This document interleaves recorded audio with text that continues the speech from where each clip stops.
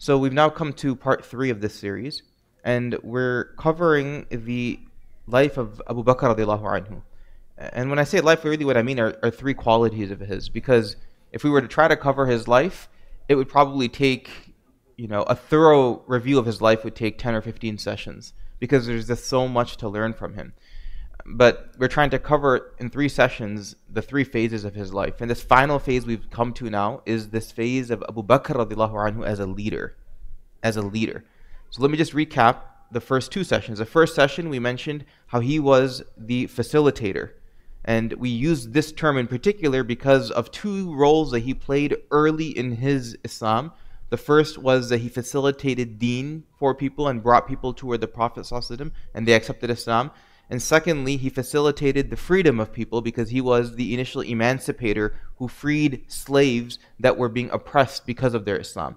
So he facilitated the well-being and the deen of so many early Muslims, and as a result, he racked up so much in his own account because the Prophet ﷺ said, whoever guides toward good gets the reward of that person as well. So Abu Bakr guided so many people, and he enabled and facilitated so many people, prominent people, towards success, like Uthman and Bilal and Abdurrahman bin Auf, that he himself was able to elevate in his rank very quickly because of it.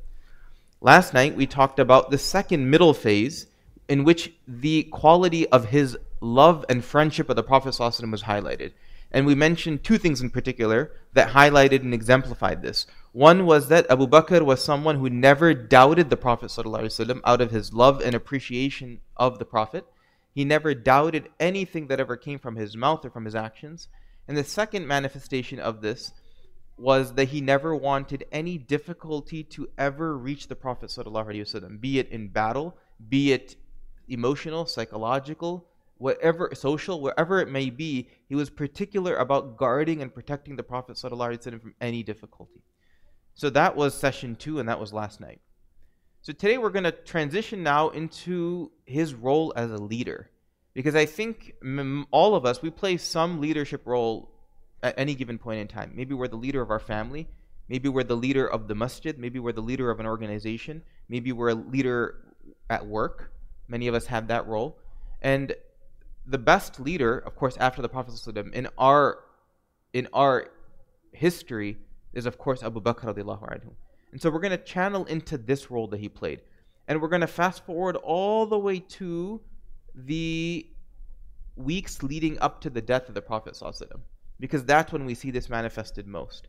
We know that in the year leading up to the Prophet ﷺ's death, the Sahaba became aware that this was nearing the end of his time, because there were so many inclinations toward this. So for instance, the final Hajj, the Prophet ﷺ, when he went for Hajj and he stood on Arafah and he gave the speech and he mentioned, Al-Yawma akmaltu lakum deenakum, that the deen has now been completed for you. This was an indication that, there's no more revelation that's going to come, almost no more revelation to come. And this was one of the purposes of the Prophet ﷺ. So the Sahaba began to think that maybe this is going to be the end. There's another incident in the year leading up to the death of the Prophet ﷺ, or the months leading up, where he told one of his close companions, Mu'adh bin Jabal, when he was being commissioned to go toward Yemen, he walked Mu'adh toward the outskirts of Medina, and he told them that it's possible بَعْدَ عَامِ هَذَا that you will not see me when you come back. Meaning that this may be our parting for good. And there's many incidents like this. But still, the Sahaba in their own minds couldn't accept that this was even possible.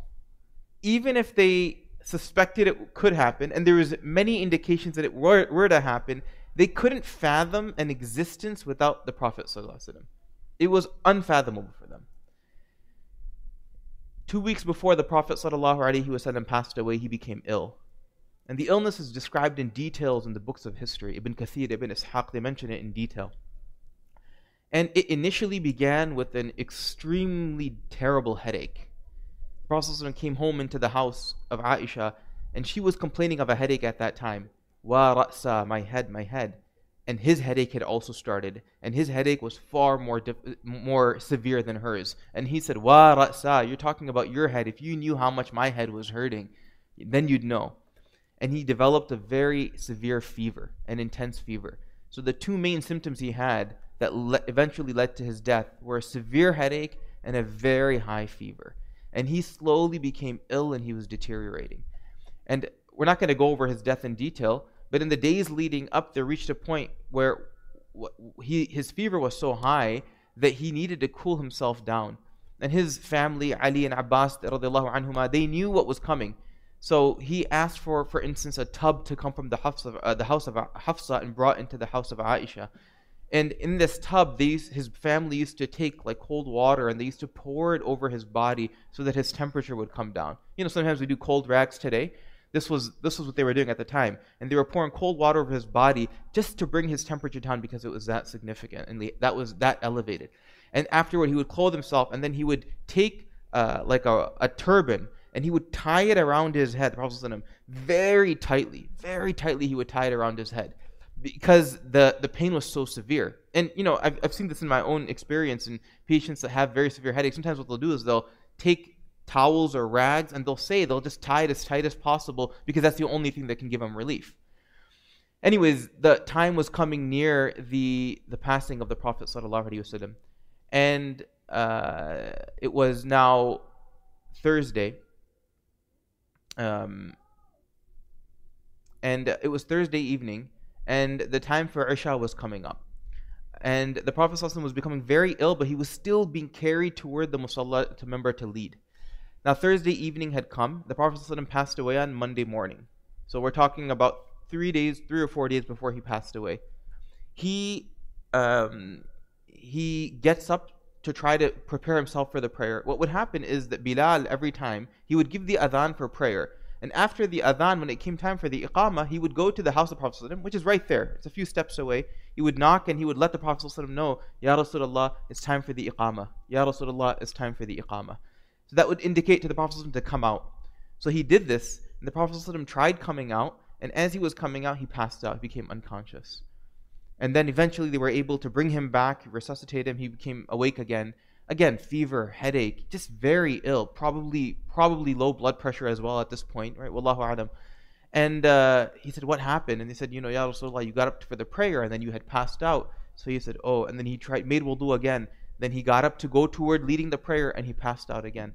And then woke up, same thing happened. He asked what happened and they told him. He got up again to try to make wudu, made wudu, went to lead the prayer and he passed out.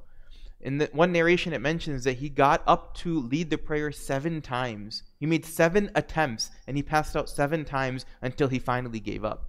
And it's incredible because this was the effort the Prophet ﷺ was making to be able to pray the congregational prayer in the masjid. He was this ill and he still made this effort.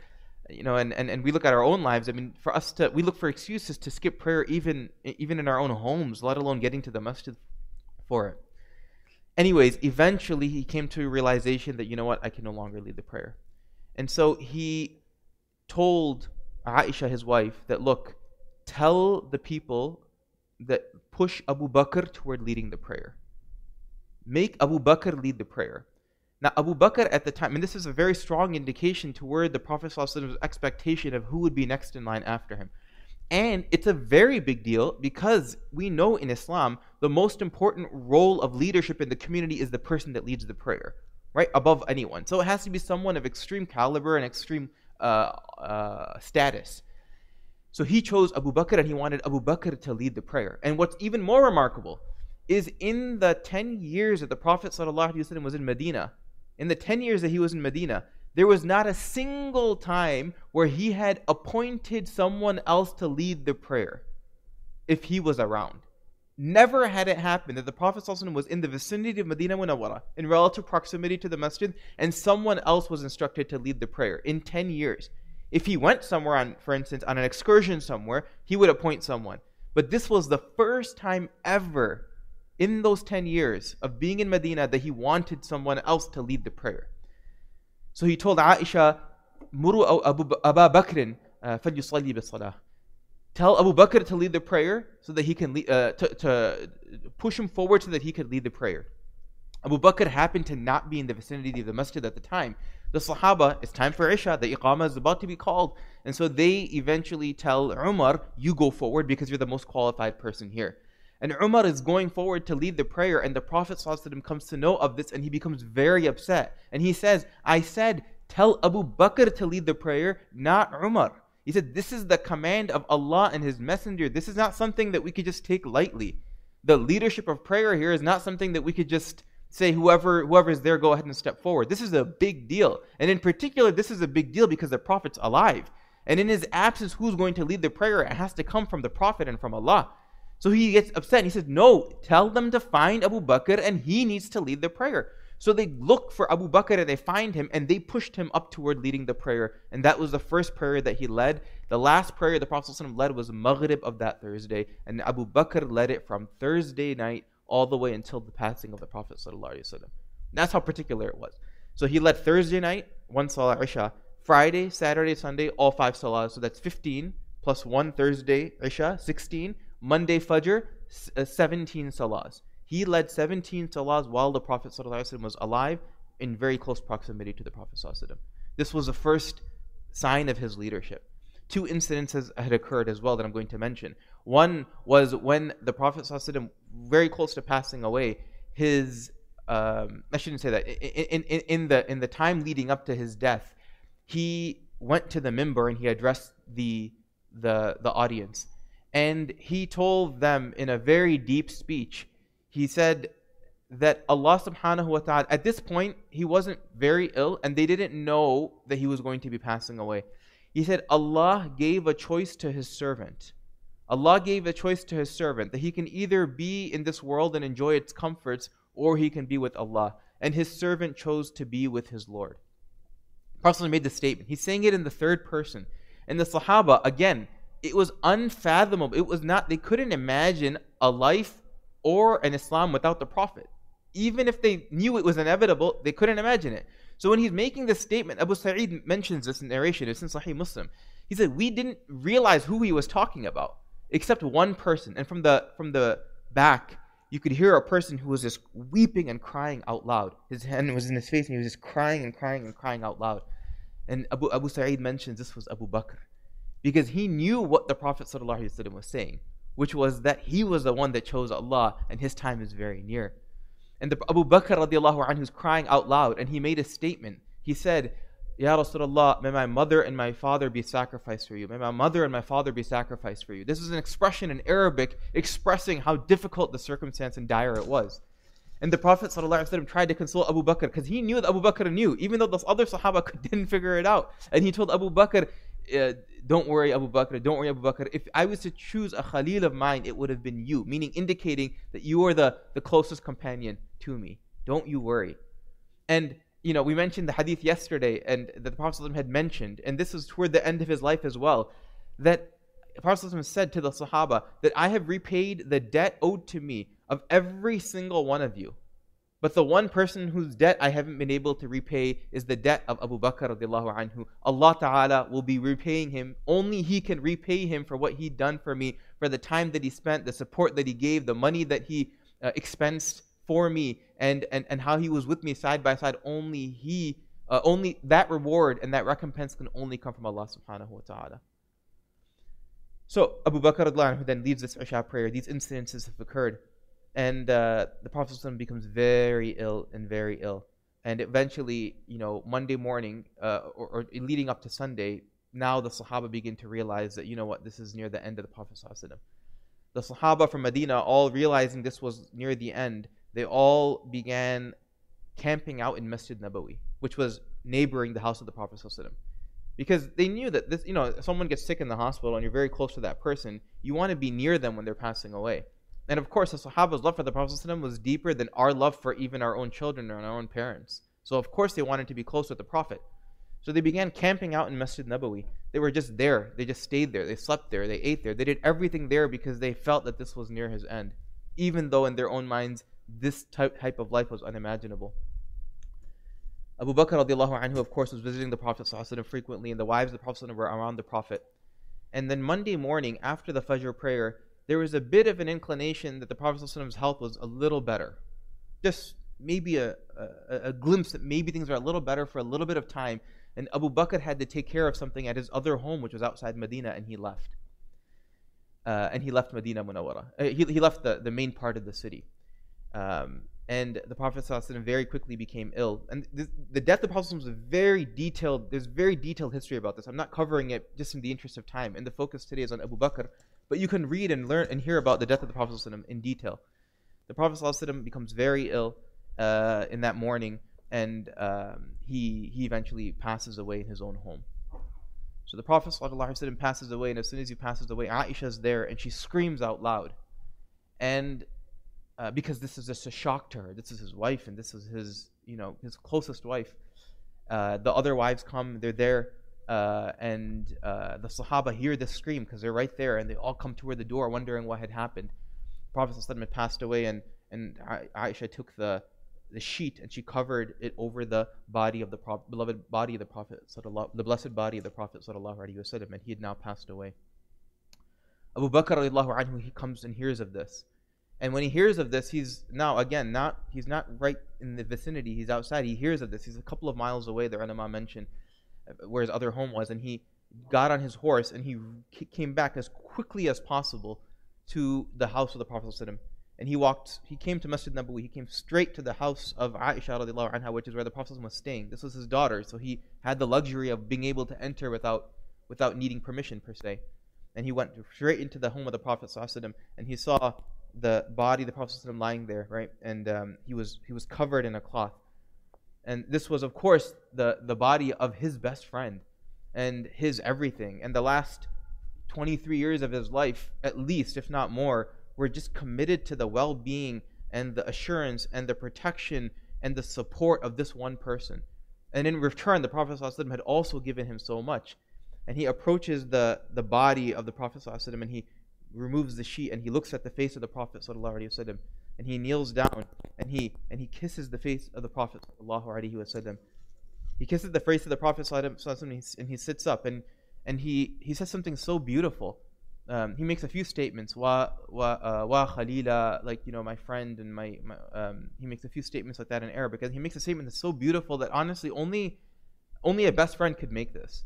Or only someone who truly loves a person could make this. Because, when someone passes away, it's very difficult upon it's very difficult upon the people that are still left in this world to have to deal with it, right? Because now I'm the one who's going to be struggling and suffering, and there's bereavement and there's emotions at play. Only a close friend will think about what's in the best interest of the person who passed away, or someone who's very attached. So he tells the Prophet ﷺ, who's passed away, he says, Ya Rasulullah, after today, you won't have to undergo any more difficulty ever again. Forget the difficulties that we as an ummah are going to have to face. After today, you won't have to face any more difficulties. Be it the difficulty of the 15 days of sickness that he had, or the difficulty of the poverty that he had to experience, or the difficulty of the torture that the harassment that he had to face in his early days in Mecca, or the numerous difficulties, the difficulties of the pelting of the stones from Ta'if, or the difficulty of the boycott of Amul Huzn, of the year of difficulty when he had lost his wife and his uncle. He said, you won't have to face any more difficulty after today. Abu Bakr steps up and he moves away from the house and now looks into Masjid Nabawi, which is attached, and he goes there. And Masjid Nabawi and all of Medina is in utter chaos. Because now the unimaginable has now occurred. And the Sahaba's closest friend, their guide, their everything, they've now come to some realization that this is different. And they couldn't bear handling this. Anas radiallahu anhu says, this is a very difficult day. Anas radiallahu anhu, he says that on this day when the Prophet ﷺ had arrived into Medina, it was the brightest day that Medina had ever seen. And the day that the Prophet ﷺ had passed away, it was the darkest day that Medina had ever seen. The darkest day that Medina had ever seen. The Sahaba were paralyzed. Uthman radiallahu anhu, he couldn't speak. He couldn't move. He was just in a state, almost like a catatonic state, because of how moved he was by the death of the Prophet ﷺ. Ali radiallahu anhu said, Ya Rasulullah, you were the one who gave us the hukum of patience and the command of being patient. And if it weren't for your command that we be patient during times like this, then we would let our tears flow so that the entire world could see. Anas radiallahu anhu says that on that day, or soon after the Prophet had passed away, that it was like the Sahaba, they were so paralyzed by this that they couldn't even recognize themselves in their own limbs. And of course, Umar radiallahu anhu, this is all happening right outside in the area around the house of the Prophet ﷺ. Umar radiallahu anhu is standing up and he has a sword in hand and he's making the statement. He's saying, don't say that the messenger has passed away. He hasn't passed away. He's in complete denial. Umar is in complete denial. He's saying, don't say that he's passed away. He hasn't passed away. He just went to meet his Lord and he's coming right back. The way that Musa went away to meet his Lord and he came back, this Prophet of Allah is doing the exact same thing. No, I swear by Allah, he's not dead. No one should say this. And if anyone says that he has passed away, then I will use the sword on that person. And he's standing up. And Umar is a fierce person. I mean, when you hear a threat like that coming from Umar, it scares everyone. But he was in a state of denial. And what's amazing is this is that same Umar who at the time of Hijrah, when the Sahaba secretly all left from Mecca to Medina, every single companion secretly left from Mecca to Medina out of fear of being captured or tortured on the way because of their escape. And it was the only person who publicly left was Umar. He decided that it was time for him to make hijrah, and he got his stuff ready. He got his armor on. He got his stuff prepared. He went straight to the Kaaba, and he made an announcement. And he said to the Quraysh that I'm leaving, and I'm now making the hijrah to Medina. And if any one of you dare stop me, go ahead and try and see what happens. This was the resolve and the strength of Umar. This same Umar now can't handle the emotional difficulty of accepting, not even dealing with, simply accepting the loss of the Prophet ﷺ. Abu Bakr, in seeing all of this chaos, now realizes that they're in need of some sort of support and leadership. So he goes to the minbar of the Prophet ﷺ, and he tells Umar, who's standing there, sword in hand, and he tells Umar, sit down. Umar doesn't sit down because he just can't handle it. And Abu Bakr radiallahu anhu makes a few statements on the minbar that go down in history. He makes a statement, من كان يعبد محمدا فإن محمدا قد مات. That whoever of you, and it's amazing, like the words of a leader are largely, the power of the words of a leader are largely dependent on the circumstance. And in this circumstance, this is what he chose to say. That for those of you that worshipped Muhammad, know that Muhammad ﷺ has most certainly died. We have to accept it. وَمَنْ كَانَ يَعْبُدَ اللَّهِ فَإِنَّ اللَّهَ حَيٌّ لَا يَمُوتُ.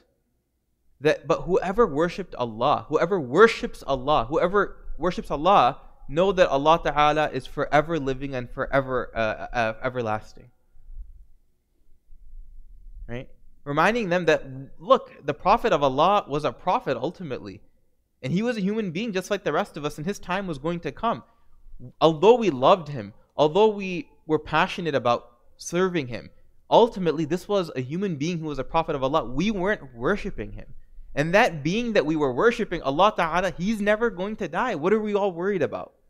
What are we all worried about? We have Allah Ta'ala, and he will never die. We will die before anything ever happens to Allah.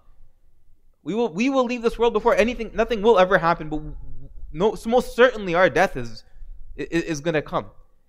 And he said, إِنَّكَ مَيِّتٌ وَإِنَّهُمْ مَيِّتُونَ. Verily, he mentioned the verse of the Quran, that verily you, O Messenger of Allah, will die and everyone else will pass away.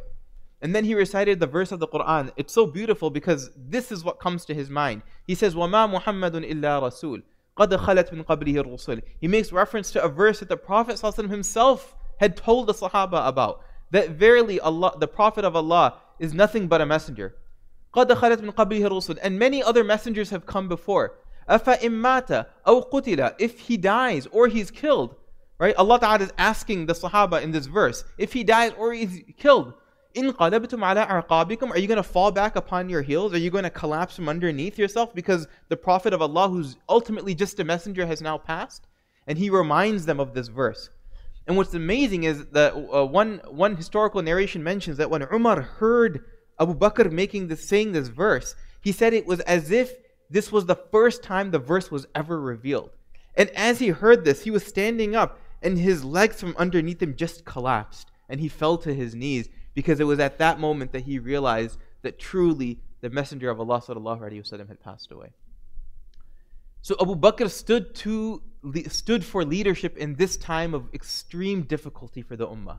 The first few hours after the Prophet ﷺ passing away, it was Abu Bakr that stood forth and took the burden of responsibility on his own shoulders. This is someone who loved the Prophet ﷺ more than any other Sahabi. This is someone who supported the Prophet ﷺ more than any other Sahabi. This was someone who was with the Prophet ﷺ physically more than any other Sahabi, except maybe his wife. And yet this is the person who's reminding everyone, despite all this, that look, ultimately he was a messenger. We have our Allah and he's never going to go. We knew he was going to go. This doesn't remove the responsibility on our shoulders.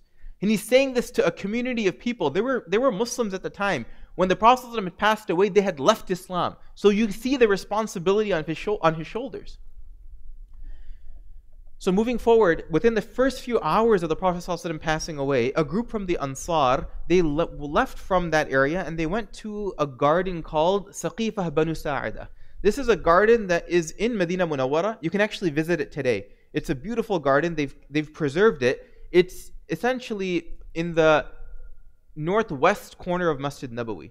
So, for instance, the marble area when you're facing the Qibla, the marble area to the back right, toward the right of it, just in front of the Movenpick Hotel, there's a garden there called Saqifah Banu Sa'ida. This is a garden that's still preserved to this day.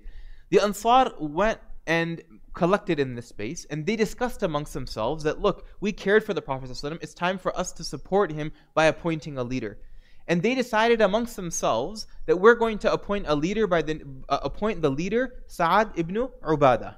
Now, Sa'ad ibn Ubadah was a very well-known Sahabi. This was a Sahabi who was the leader of the tribe of Khazraj of Medina, the two main tribes, Aus and Khazraj. He was the leader of the Khazraj tribe. And he was a very close companion of the Prophet ﷺ and very qualified to be a leader. He was the companion who, in any battle, the Prophet ﷺ would give the flag of the Ansar to Sa'ad ibn Ubadah. So we see his status. So they said he should be the leader. Abu Bakr heard about this meeting happening, and he took two companions with him and said, we need to be a part of this meeting as well. And they left from Masjid Nabawi, again the same day. The Prophet was not even buried yet. Right? This is just within a few hours. He took Umar in one hand, he took Abu Ubaidah in the other hand, and he rushed them toward Saqifah Banu Sa'ida, and he said, we need to be a part of this meeting. And they joined in on this meeting. So one of the Ansar is mentioning that how Sa'ad should be the leader, etc. And Umar is sitting here listening to this, and he's thinking, and he's becoming upset. He's saying, how are we even having this discussion? The undisputed leader of our ummah is Abu Bakr. He's thinking this in his own mind. But he waits for this Ansari to finish, and after he sits down, he wants to stand up and make statements in supporting the leadership of Abu Bakr. And Abu Bakr, as he sees Umar furious and upset, ready to stand up, he tells Umar, sit down. Sit down. Like, now's not the right time for this. They're dealing with the loss of the Prophet ﷺ. They're dealing with the loss of a leader. They're obviously doing things in their best interest. You sit down. We don't want, don't say something that you shouldn't be saying. Umar radiallahu anhu narrates this hadith. So he says that Abu Bakr stood up and he began speaking. And he was so eloquent in his speech in this meeting of the Shura meeting that Abu Umar says it was good that I didn't come up, because he said every point that I wanted to make, Abu Bakr made it, but he said it even more eloquently than I could have made it. So a few statements Abu Bakr made in this meeting, and he reminded the Ansar that, oh Ansar, don't forget that the Prophet ﷺ, when he was alive, mentioned that the leaders of this ummah should come from the Quraysh. That he mentioned this. And he told Sa'ad ibn Ubadah, who was sitting there, he's told Sa'ad, he's like, Sa'ad, you were there, you were right in front when the Prophet ﷺ was on the minbar and he made this statement and the leaders are from the Quraysh. And Sa'ad's listening very humbly, and he's saying, yes, sadaqta, you're saying the truth, نحن الوزراء وأنتم الأمراء, that we are the supporters and you guys are the leaders. The Quraysh, you should be from the leaders. He accepted this. So Abu Bakr made many statements. He actually started the speech off by praising the Ansar and saying so many positive things about them, which is amazing, right? I mean, he has in mind that maybe they shouldn't be from the leaders. But he doesn't start by saying, what's wrong with you people? The Prophet ﷺ was clear in mentioning that the Quraysh are the ones who are supposed to be the leaders, and we have very qualified Quraysh that should be from the leaders. He starts off instead by praising them and saying, you took care of the Prophet when no one was there. You took care of him and took him into your home, into your city, when no one else was around. He's giving him a lot of praise. But you also were there when he made this statement, which is that the Quraysh be from amongst the leaders, and Sa'ad accepted.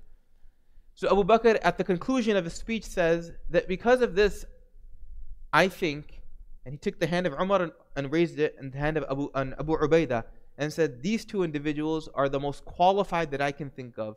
Pick whomever you want from these two people. One of these two people should become the Amir and the leader.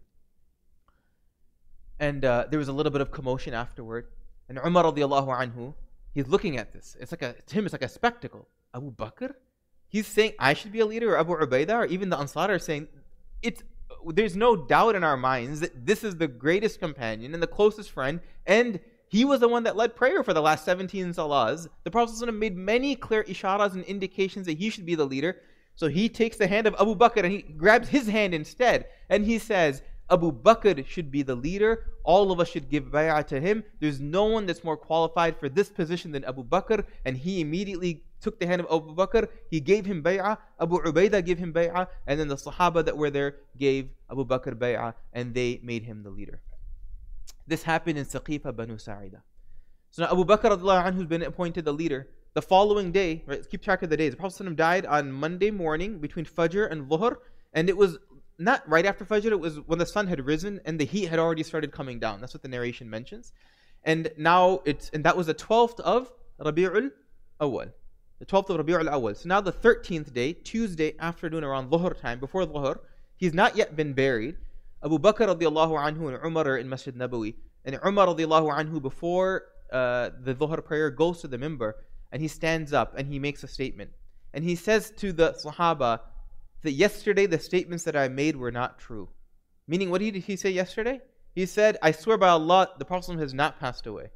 So now 24 hours has settled in and he's realized the reality of the situation. And Abu Bakr is now the leader. He says, I made a mistake yesterday. What I said yesterday was not true. Indeed, the Prophet ﷺ has most certainly passed away. But we have before us the greatest follower and example after the Prophet ﷺ. This is of course none other than Abu Bakr, and he put Abu Bakr onto the mimbar and he had Abu Bakr address the Sahaba. So this is now the first address of Abu Bakr to the Sahaba after his assuming the role essentially of the Prophet ﷺ in terms of leadership, not in terms of nubuwah, risala, but in terms of leadership. And he is appointed with giving a speech. And it's an incredible speech. And I'm just going to read the speech because it's actually recorded in Al-Bidayah wa Nihaya, the actual speech. It's very short. You know, most leaders, when they give their initial speech, the inaugural speech, it's like 40 minutes long or 30 minutes. And you're wondering when they're going to end. Point after point after point. And they make points and they'll knock on their prior leader, or they'll say something negative, and they'll usually try to boost their own agendas. Look at the humility of Abu Bakr radiallahu anhu. This is what he says. O people, I have been appointed over you, though I am not the best among you.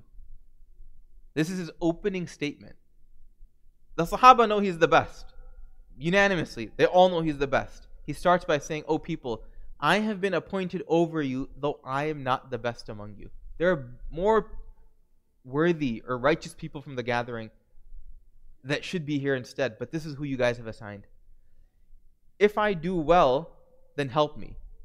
And if I act wrongly, then correct me. Amazing. Amazing. If I do well, then help me. Meaning, if I'm on the right, support me. But if I'm doing wrong, don't be hesitant. Don't be reluctant to tell me that I'm doing something wrong, and make it a point to correct me. Truthfulness is synonymous with fulfilling the trust, and lying is equivalent to treachery. Again, highlighting the importance of truth and the importance of avoiding cheating and lying. The weak among you is deemed strong by me until I return to them that which is rightfully theirs. And the strong among you is deemed weak by me until I take from them what is rightfully someone else's. Incredible. What he's saying essentially is that most leaders, they're in the upper class of society, and they tend to care for the needs of the upper class. Although lip service says that I'm going to take care of the people that are in the lower class and those that are destitute and poor, and I'm with them. But even if they do that, and occasionally they'll make some public appearance at some soup kitchen, or they'll show up at a Tim Hortons and pretend to be the cashier or whatever, ultimately they're still hanging out in the upper echelons of society. the balls and the gatherings and the dinners and the banquets and and the tax breaks, ultimately it's for the people that already are in the upper class. Abu Bakr is saying the people that are with me are the people that are low in their class until they become in the upper class. Once they reach that status, they're now separated from me. And the people that are in the upper class, until they've reached the point of where they're on the lower end, that's when they become from me. Meaning, I'm here to take care of those people that need help most. Being the leader of the ummah, I'm here to support these individuals. No group of people abandons struggle in the path of Allah except that Allah Ta'ala makes them suffer humiliation. And evil mischief does not become widespread among a people except that Allah inflicts them with widespread calamity. Obey me so long as I obey Allah and His Messenger. And if I disobey Allah and His Messenger, then I have no right to your obedience. And then he asked them to give the iqamah.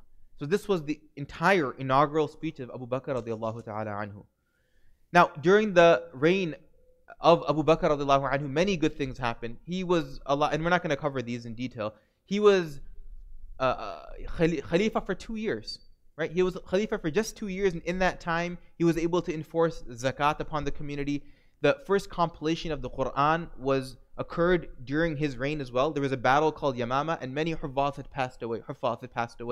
And the Sahaba were concerned that if the people in whose hearts is the Quran is recorded, if they pass away, we're going to lose the Quran, right? We need to preserve it. So Umar had eventually convinced Abu Bakr to preserve the Quran. And Ali radiallahu anhu later says, may Allah have mercy on Abu Bakr. He was the one who placed the Quran between two covers first. He preserved it in that form. And during his leadership, he had influences on every subsequent leader that came. If we look at our history and ask who was the greatest leader after the Prophet ﷺ, meaning, I shouldn't say we, who does history record, even Orientalists record as the greatest leader? And there's some agreement that it was Umar radiallahu anhu. I think Imam Munir mentioned this yesterday too, or 2 days ago. He was just a brilliant leader. For 10 years, what the Islamic Empire was able to accomplish in terms of social services and in terms of welfare for society, Umar radiallahu anhu was undisputed in history, not in history of Islam, in history, period. And everyone accepts this. This is in history. But much of what he learned in terms of qualities of leadership came from Abu Bakr radiallahu anhu. I'm going to mention one incident and then we'll conclude, inshallah. One incident that occurred just to show how particular Abu Bakr was despite being the leader. There was one incident that occurred where the community, Baytul Mal, had received a significant donation and contribution. So they had a lot of money they needed to distribute. And they made an announcement in Masjid Nabawi. Abu Bakr had an announcement made to the city of Medina that there's wealth that has come in, and if you're needing of it, meaning if you're poor, then come and take your wealth. Umar and Abu Bakr were standing there ready to distribute this wealth. Now, a lot of the Sahaba and a lot of the people of Medina rushed toward Masjid Nabawi, and they came straight, and they were in need of the wealth, and they came straight toward it. And you can imagine, if there's like a hurricane or a flood, and there's water bottles being distributed, there's a huge crowd of people, and they're just doing whatever they can because they're thinking about what their needs are for themselves and their family. One man had come, and he came very close, and Abu Bakr radiallahu anhu pushed him back. He pushed him away because he wanted this process of distribution to be orderly. So he pushed that individual back, and he had everybody lined up in a row, in a line. And one by one, people start coming. And Umar is looking at the face of Abu Bakr, and Abu Bakr is very upset with himself. Very upset with himself. He could tell from his face that something was wrong. One by one, people are coming and taking their wealth, taking their wealth, taking their wealth. This man that he had pushed away comes, and Abu Bakr sees him. And he tells this person, he says, Buribni, hit me. Hit me back. Incredible. Abu Bakr didn't hit him. It wasn't intentional. He had physically moved him out of the way because he wanted to be fair to everyone else. But he thought in his own mind that I probably harmed this person. And despite me being the leader who has this responsibility, I still can't imagine ever bringing harm to another person, especially if they're underneath my leadership. Umar was looking at Abu Bakr and he's like, what? You're telling this person to hit you. And he says that if you allow this to happen, Abu Bakr, then this is going to be the precedent moving forward. If any leader even unintentionally, gently oppresses another person, then the people are going to think they have a right to come back and hurt the other person back. He said, you can't do this. What kind of standard will we be setting for the future? Abu Bakr says, Duribni. And even the man who was pushed back looks at Abu Bakr like, what are you talking about? I've never seen this before. Umar says to Abu Bakr, Abu Bakr, why have him hit you? What's the point of this? What precedent will it set? Why don't instead you just give him money from your own wealth, not from the Baytul Mal, give him from your own wealth as a recompense for this. So Abu Bakr looks at the person and said, would that be okay with you? And Umar's like, this will be beneficial for him. What's he going to get from hitting you? He's a poor man. He needs money. Just give him your money. Abu Bakr asked the man, would this be okay? The man said, yeah, that would be okay. So Abu Bakr went, he got money from his own wealth and he gave it to this individual and he wanted to settle the deal on the spot. This was the leader of the ummah. It's hard to find leaders like this today, but this exemplifies how particular he was about taking care of people and never harming anyone. There's other incidences. There's one very famous one, but I think in the interest of time, we'll hold off on it. We're just going to conclude now with the final days of the life of Abu Bakr radiallahu anhu. Abu Bakr radiallahu anhu became very ill 15 days before his passing. And his illness ironically resembled the final days of the Prophet ﷺ as well. And why wouldn't it? About 2 weeks before, he developed a very high fever. And in his case, he actually knew that his time was coming near an end. Uthman came to Abu Bakr and he said to Abu Bakr, should we call the tabib, the doctor, to come and check on you? And he said, what's the point of this doctor coming and seeing me when the doctor of the worlds, meaning like when Allah subhanahu wa ta'ala has already declared what's going to happen. I already know what's going to happen. What's the utility at this point? He has a very high fever, and one by one he starts inviting people to come into his home. And he starts doing mashwara with them about who the next leader should be. And he has in his own mind that the next leader should be Umar. But he doesn't want to just unanimously declare this, but he brings many companions into the room. Abu Ubaidah, Abdul Rahman bin Auf, Uthman bin Affan, Talha. And essentially every single person he comes in while he's sick in his room and he says, I was thinking that Umar would be the next leader. What do you think? What do you think? What do you think? And every single companion agreed that Umar is the most qualified, except maybe one had some hesitation, and it was Talha. And it wasn't hesitation that he would be a good leader, but a personality issue. So, and it was very subtle. But ultimately, Abu Bakr responded to that concern, and that was it. They were ready to accept. One companion mentioned to Abu Bakr that most certainly Umar is the right person. What we know, he's better than even what we know about him. Meaning his status and his private life is even better than what we know about him. He should most certainly be the leader. Abu Bakr calls Umar into his room. This is the deathbed of Abu Bakr. And he says to Umar, you should be the next leader. Umar radiallahu anhu hears this and he's like, no way, not me.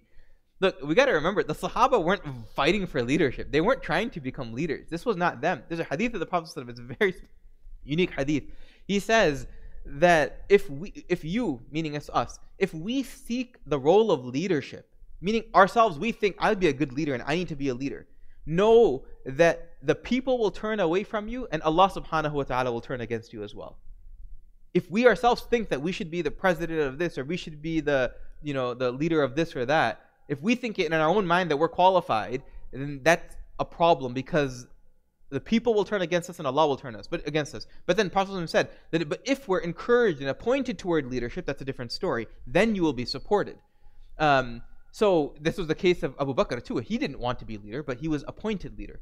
And Umar was like, no, I can't do this. I'm not the right person. But Abu Bakr convinced him and he sat with him and he talked to him and he said he did mashwara and for an extended period of time he had a discussion with him and eventually Umar said, okay, I've accepted this role.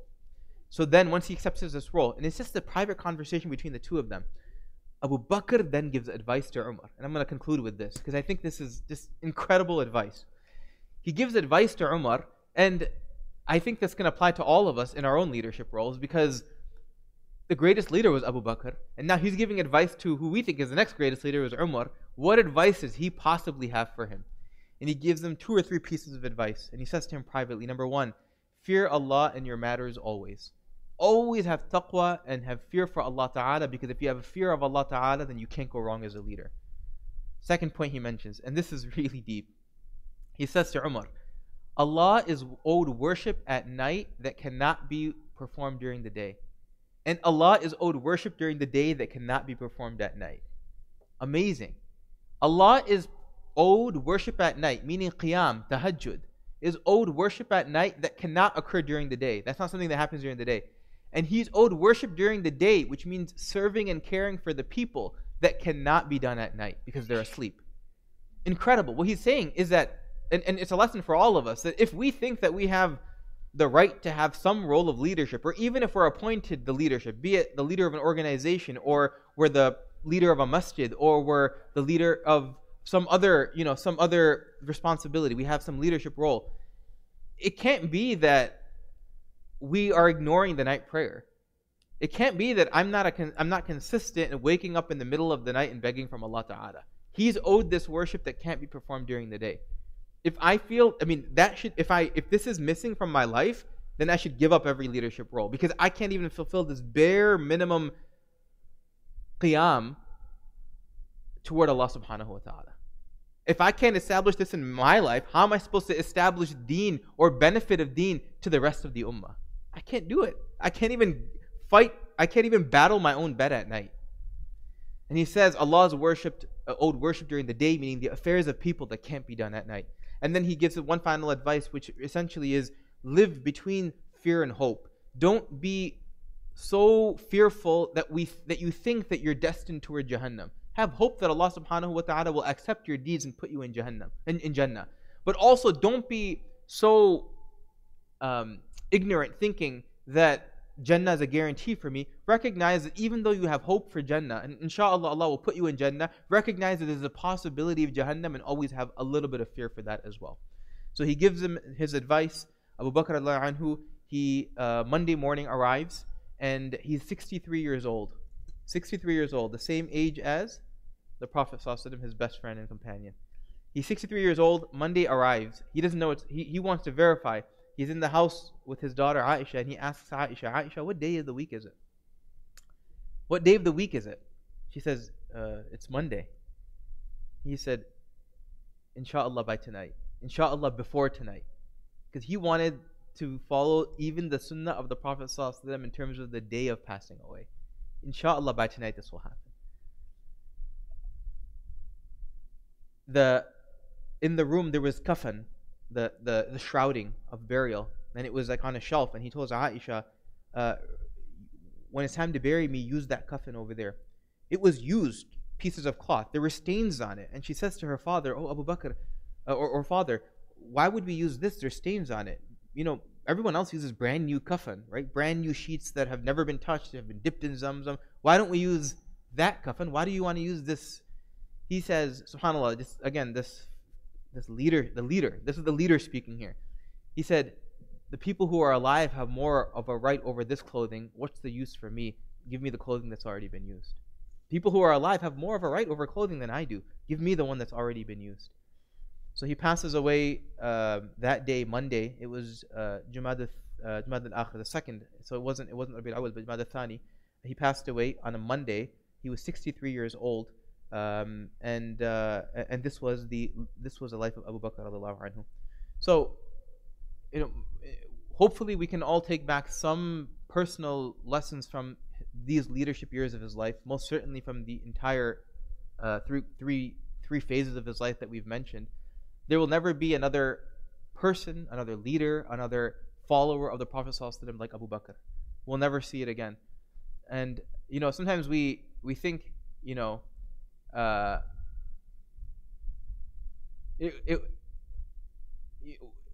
it's amazing that we still have the opportunity to interact with the Prophet ﷺ and Abu Bakr today.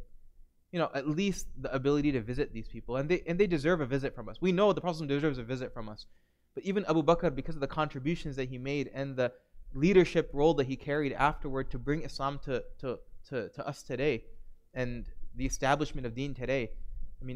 Hopefully our visits to him moving forward will be slightly different than the ones before, and we can truly thank him for the sacrifices that he made and the efforts that he made.